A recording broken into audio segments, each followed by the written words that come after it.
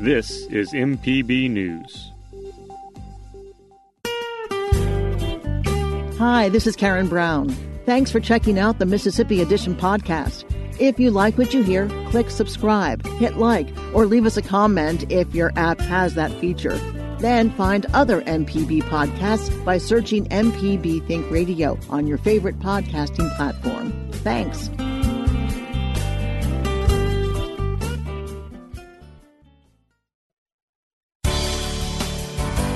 Good morning. It's 8:30 on Monday, August 17th. I'm Karen Brown, and this is Mississippi Edition on MPB Think Radio. On today's show, the governor extends his mask mandate and provides guidance for high school activities. Then, one Mississippi community college has hundreds of students quarantined after an outbreak. We check in with the college's president. Plus, some 19th century painters are making an impression at the Mississippi Museum of Art. This is Mississippi Edition on MPB Think Radio. Governor Tate Reeves is extending his executive orders, which include a statewide mask mandate and social distancing until the end of August. Reeves made this announcement last week during a press briefing. He says he's encouraged by the decline in daily cases over the last week and encourages residents to remain diligent. So the numbers are going in the right direction. That is something we should be proud of.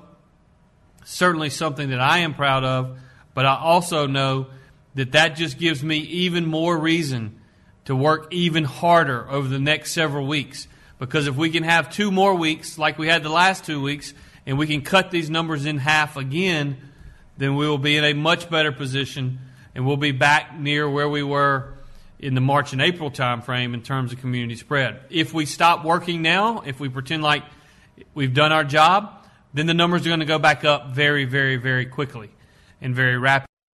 Reeves also sees the downward trend as a promising sign for high school and college athletics. He says many students need sports or activities as a motivator to maintain grades and succeed. One of the open questions has been about sports and other extracurricular activities. First of all, we can be adults. We can admit that every activity in life carries risk. There is a reason that ambulances are parked outside of high school football games in a normal year. We also know that we can and we must manage those risks. I believe that sports and these other activities are instrumental in the lives of young Mississippians. They teach discipline and responsibility in a way that cannot be replicated in a classroom.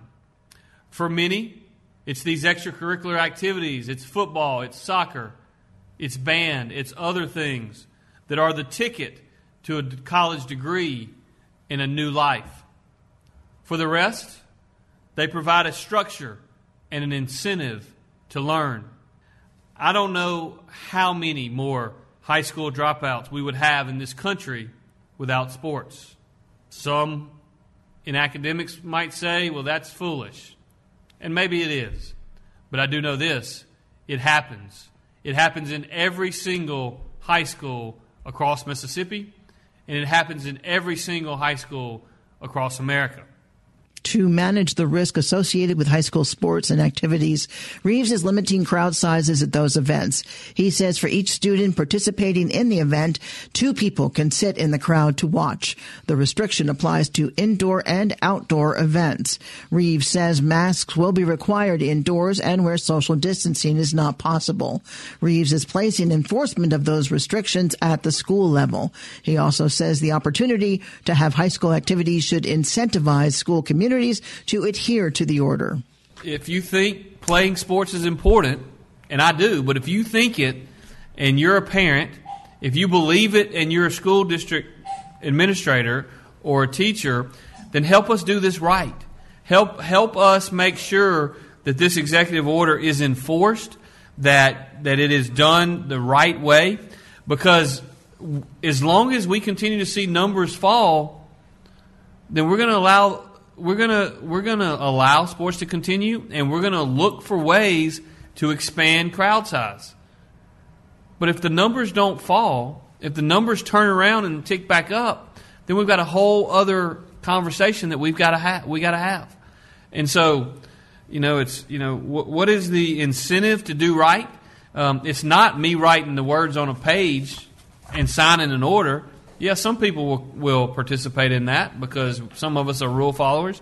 But if you really want to play sports for the entirety of the fall, if you want to get through the entire season, work with us. Enforce this if you're a local school leader. Understand if you are a parent that this is just the way it is. And we're trying to do things to get through this. More high schools are set to begin classes this week. Mississippi State Health Officer Dr. Thomas Dobbs says schools in 38 counties have COVID-19 outbreaks. He says 109 teachers and 69 students have tested positive for the virus. That's placed nearly 750 people under quarantine. His department is also reporting new deaths in younger age demographics. We sadly have seen deaths in some younger individuals in Mississippi this week. We're reporting the death of one teenager with no underlying medical conditions and also a young pregnant woman in her early 20s.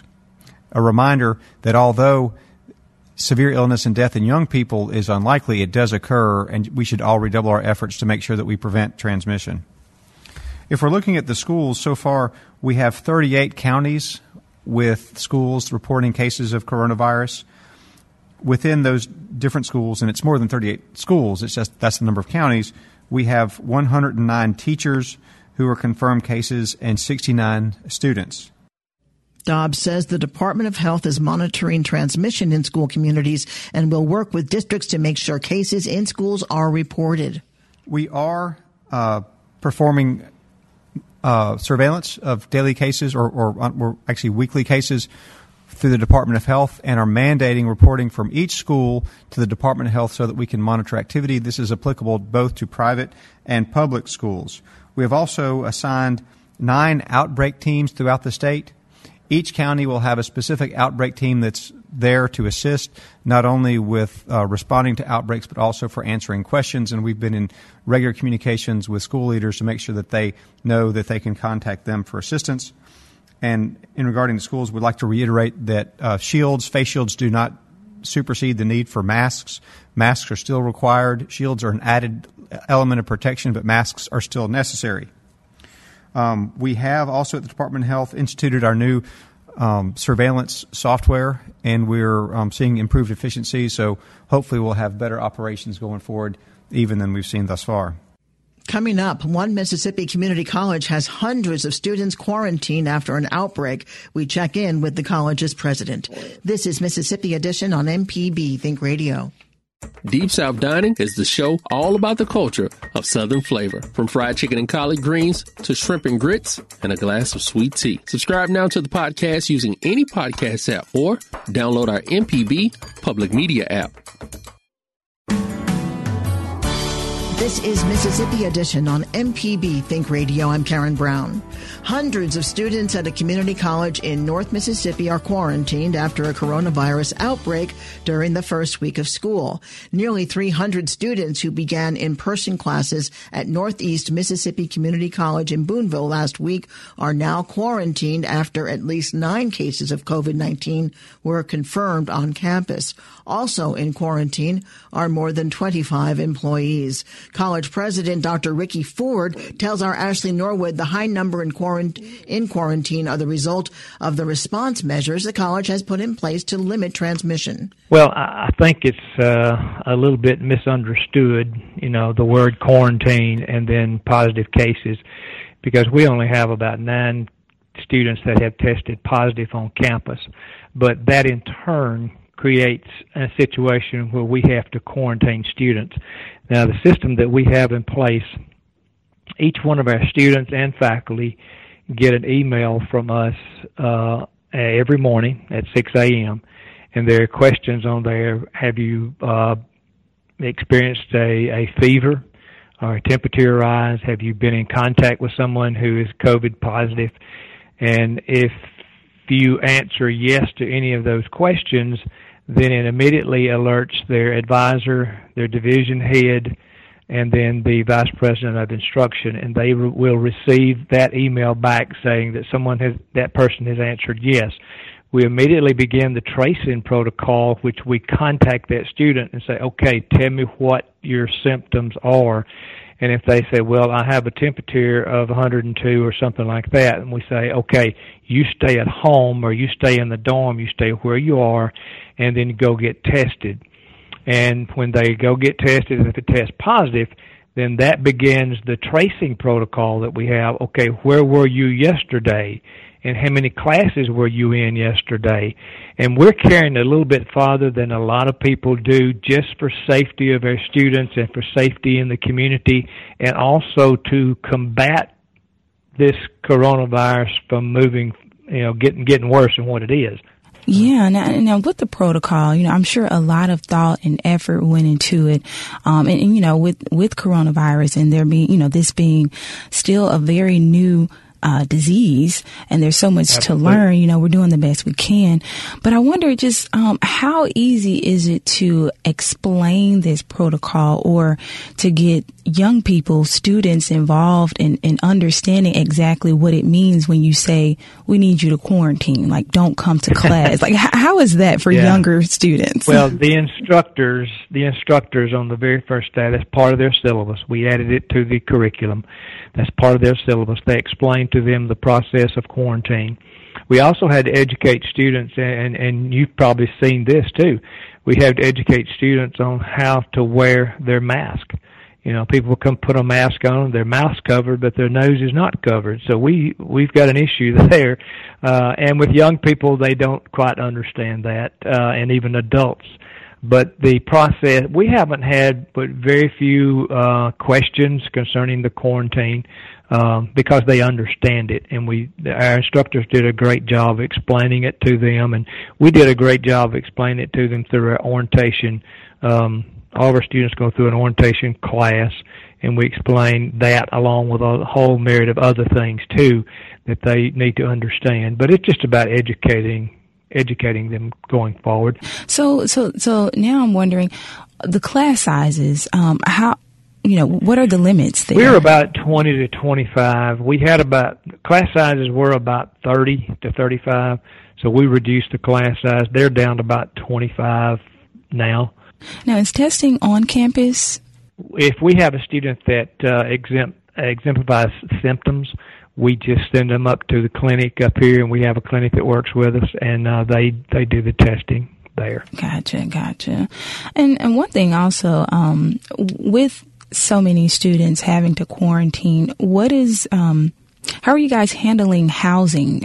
Is there space on campus specifically for students? Yes, we have. We thought way ahead of this thing, and we retained about 18 dorm rooms for the quarantine purposes.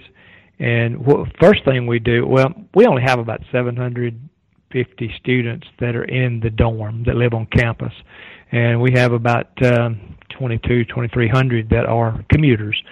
But anyway, the ones that are in the dorm, we ask them, okay, can you go home? Because we'd rather them be at home than them be in the dorm if they're positive with COVID. And most of them had rather go home anyway. So they go home. But we ask the question, okay, can you go home? Some of them have elderly parents, grandparents, or maybe someone at home that they don't want to take the COVID into and put them at risk. So they say, well, I can't go home. So we isolate them in a dorm room. Dr. Ricky Ford is the president of Northeast Mississippi Community College. Classes begin today at Meridian Community College. President Dr. Tom Hubner says although there's no current outbreak, it's critically important for students and employees to practice good judgment when they interact with others on and off campus. We've had a handful of cases already throughout the course of the last few months. We continued classes. So our university transfer general education courses moved all online in the spring.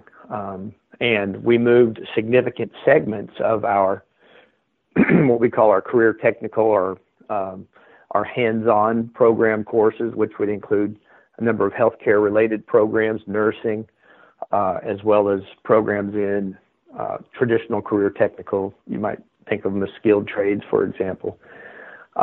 Moved as much of that coursework online as we could, but there were hands-on elements that we had to complete in order for those students to graduate or get certifications or licensing, for example. So we brought those students back in groups throughout the latter part of the spring semester, and were able to complete that entire semester with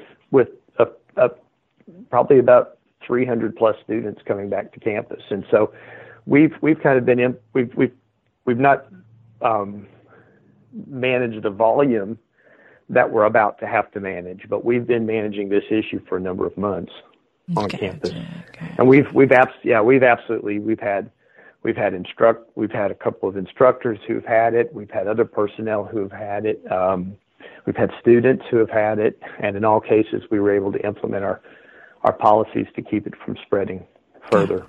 Mm-hmm. And that was during the summer months, but currently, right now, it's safe for me to say there is no outbreak at the college as of this moment. No, there's no outbreak at the college currently at all. No, okay.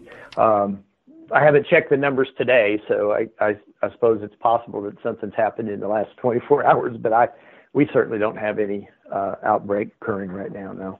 Gotcha. So, like you said, you've been able to manage this throughout the summer, and if you were working with a smaller number of people. So, what are some of the biggest challenges now as you're preparing for, just full on semester? Right. Well, obviously, we're thinking about a number of different things. Getting the word to our students. Our faculty and staff, we've really driven this home, and we're communicating to the students that if they have any symptoms, they need to stay away. And I know sometimes people just may not even be aware of particular symptoms. And then some of the things that are difficult for us as humans, we have a hard time wanting to socially distance.